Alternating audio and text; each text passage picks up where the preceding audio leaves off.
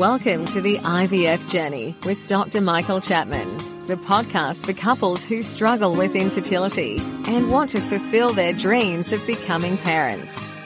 To access previous episodes packed with ideas, solutions and tips that actually work, head over to Dr. Chapman's IVF podcast on iTunes. You can also ask questions by contacting Dr. Chapman's rooms on 1-800-111-483 or by emailing him michael.chapman@ivf.com.au. Hi, this is Professor Chapman. Recently we've been doing some Facebook Live sessions where I've been answering questions from the listeners and participants. What you're about to hear now is some audio of those segments, and I hope they'll be useful for you. Another question, Prof. Can you talk to us a little bit about the international collaboration AndroNet and how you think that research may benefit the causes of male infertility?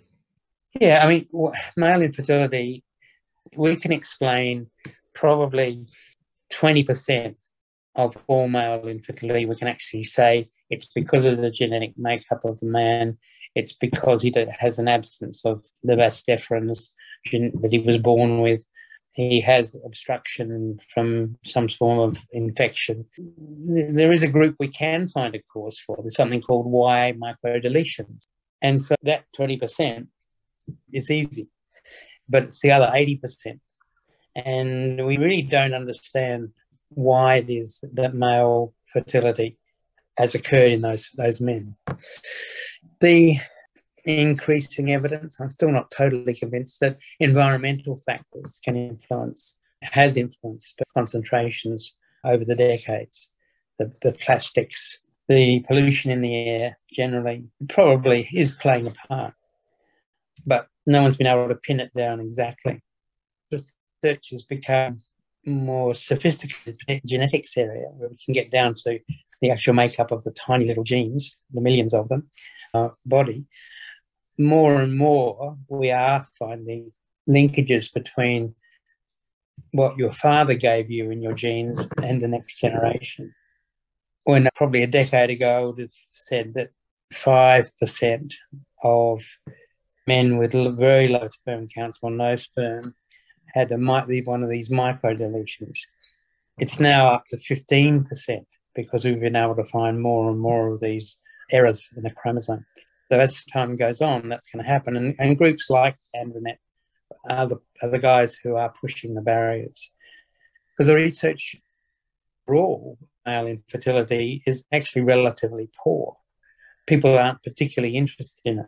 Well, over the years, they haven't been particularly interested in it. If you go to something called PubMed, which collects all the publications of all the journals in the world, and if you put in male fertility, someone's done this study recently, and I think there was a ratio of about 60-1 of studies about female fertility and studies about male fertility.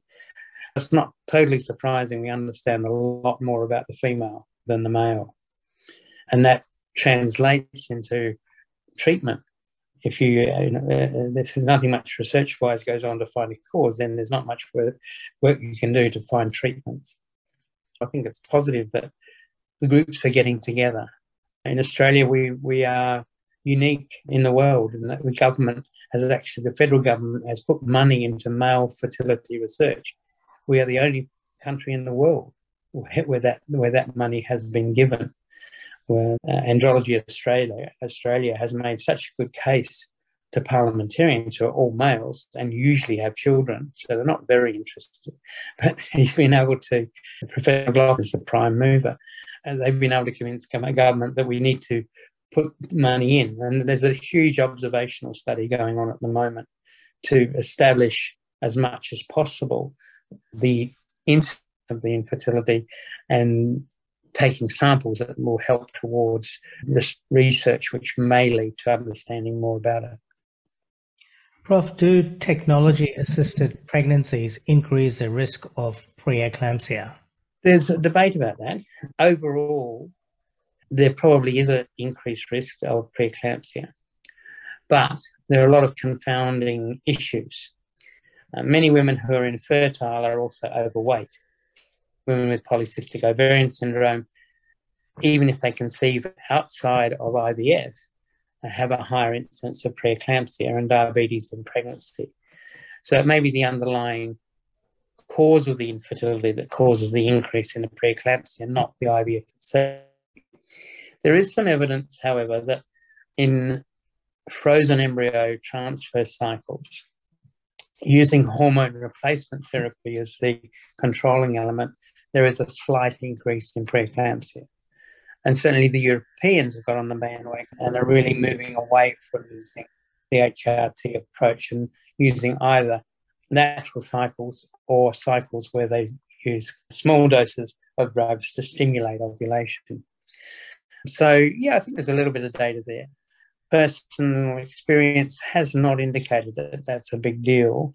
It's not that it's, women in their first pregnancy have a 10% chance of getting preeclampsia. So infertile patients are going to fall mainly in that group. In IVF pregnancies with this hormone replacement frozen embryos, maybe it goes up to 12 or 15%, but certainly no, it's not as if it's if this, then that. So I don't think it's a major issue. And don't forget that you can access all the previous episodes by going to our website www.theivfjourney.com and select IVF Journey podcast from the navigation menu. Thank you for listening to the IVF Journey with Dr. Michael Chapman, the podcast which helps couples negotiate their way through the IVF journey, all the way to parenthood. You can also ask questions by contacting Dr. Chapman's rooms on 1-800-111-483 or by emailing him michael.chapman@ivf.com.au.